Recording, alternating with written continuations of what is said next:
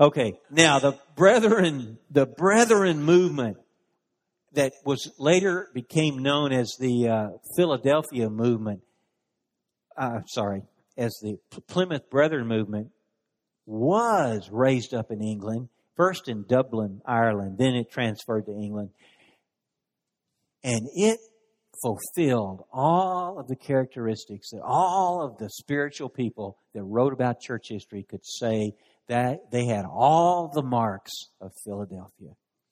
And they did have all the marks, and this was from a period of about sometime in the 20s to the 40s. I'd give them to the 50s. I'd say for about 25 years. And they started with a simple Lord's table.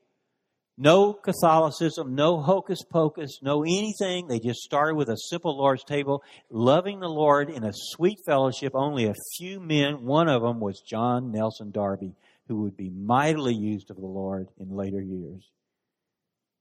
He lived to be an old man, and he was a great scholar of the Word.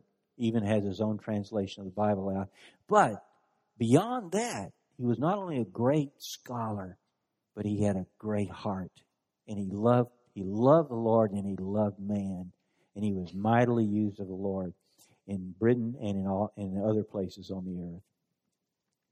They were raised up, and some of these other people were a part of that, touched them, were friends with these people, but most of them didn't jump in, like George Mueller, or he was close. He actually was very close to these guys, but he didn't. His burden was the orphanage. I mean, this is how they didn't see the unique move of God on the earth. And these Plymouth Brethren were raised up, and they moved to England, and they started. You know what they started to do? They had the Bible in their hands, a fulfillment of what John Wycliffe had said centuries ago, that that one day he would see to it that a copy of the New Testament was in the hands of every plowboy in England, and it was realized in these days, and all people had a copy of the Word, and they read it. And you know what they did? They just came together in houses all over England, and they just started reading the Word and looking to the Lord to teach them what it meant. And right at that time, because their heart was open and pure, they were seeking the Lord, and they were reading the Word. They were getting light, life, revelation. They were just living in a dream. And this went on for nearly 25 years. Home meetings. That was Philadelphia. Amazing. It was amazing stuff. And they spread. Their influence was spread. These men were the greatest men of the Word that had ever come along. Any one of them was greater than any of the others that had come before them. One time on a sailing ship, going across a water, some Christians were on a ship, and they had some questions about the Bible, and they wanted some answers. And they found out that the ship's cook down in the galley was a brethren, what they called a brethren, or a Plymouth Brethren. And they said, well, ask him. And he started to tell them what it meant. And then what this meant. And finally he had the whole ship, just under his feet, listening to him expound on the truth of the Scriptures. And he was just a cook. But he'd been with all these people who knew the Word. And that went on and on and on. And men rose up out of these home meetings to be great, manifested scholars and writers of and interpreters of the Word. And it was really something. This is why Brother Lee says it's not an accident that he spent 7 years among these so-called Plymouth Brethren while he was in China. They spread throughout the whole earth. They're in your city, in my city. They just don't advertise. That was one of their things, and so you don't know where they are. But the main thing is Darby and Benjamin Newton. These two were the main leaders. People like C.H. Mackintosh, who wrote volumes on prophecy. Even I have a book of his on the first 5 books of the Bible, the Pentateuch. And I got my hands on that like college days, and I read that, and to me, the offerings in the Old Testament meant nothing. They're gone. Christ replaced everything. Then he comes along and he writes about all the offerings of the Old Testament, not as a reality, but as a type of the coming Christ. And he talks about the peace offering. He talks about the sin offering. He talks about the burnt offering. He talks about all these, and with all their detail, he just says, this is Christ, Christ, Christ, Christ, Christ in this way. And this offering is Christ, Christ, Christ, Christ in this way. I read all of that and I just, wow. He was too much.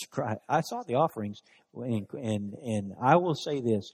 In the ministry that I got into later through Brother Nee and Brother Lee, they took these same offerings and they were a little crooked. They straightened them up, but they didn't have that much to do. But then they expanded them and they applied them to our personal life, and it made it something in another realm. It was quite good.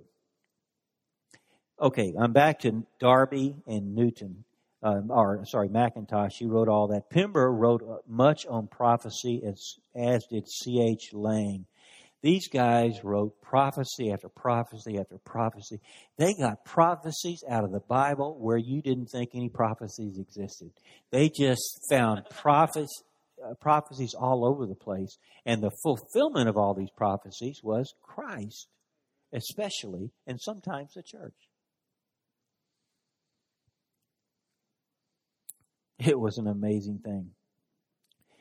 But we have a problem. And that is the two leaders at a certain time in history just simply could not agree on a particular truth that was not even a major truth. It was a minor thing. And one thing led to another, and another thing led to another, and finally they just had a great falling out over something minor. I could tell you what it is. You wouldn't even, I don't think you would get it. It's that silly. They had a great falling out, and that was a split. At that split, they ceased to be Philadelphia. And that split set a precedent to split more if you had differing opinions from those that you were with. And so they just began to split. Now they have split into many hundreds, even thousands of different groups. And they're everywhere on the earth, but they do not have the blessing of life. Life is not among them as a whole. I don't mean individually. That's the Lord's doing. But as a whole, life is not among them. And they are there. Pining away for the glories of the past. But, they used to be church. Because in Revelation, there are 7 churches, and Philadelphia is number 6 that brings the Lord back.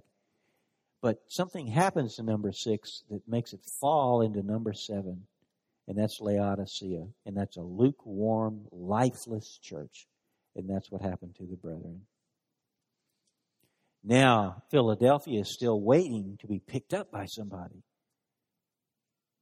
It's vacant. Okay?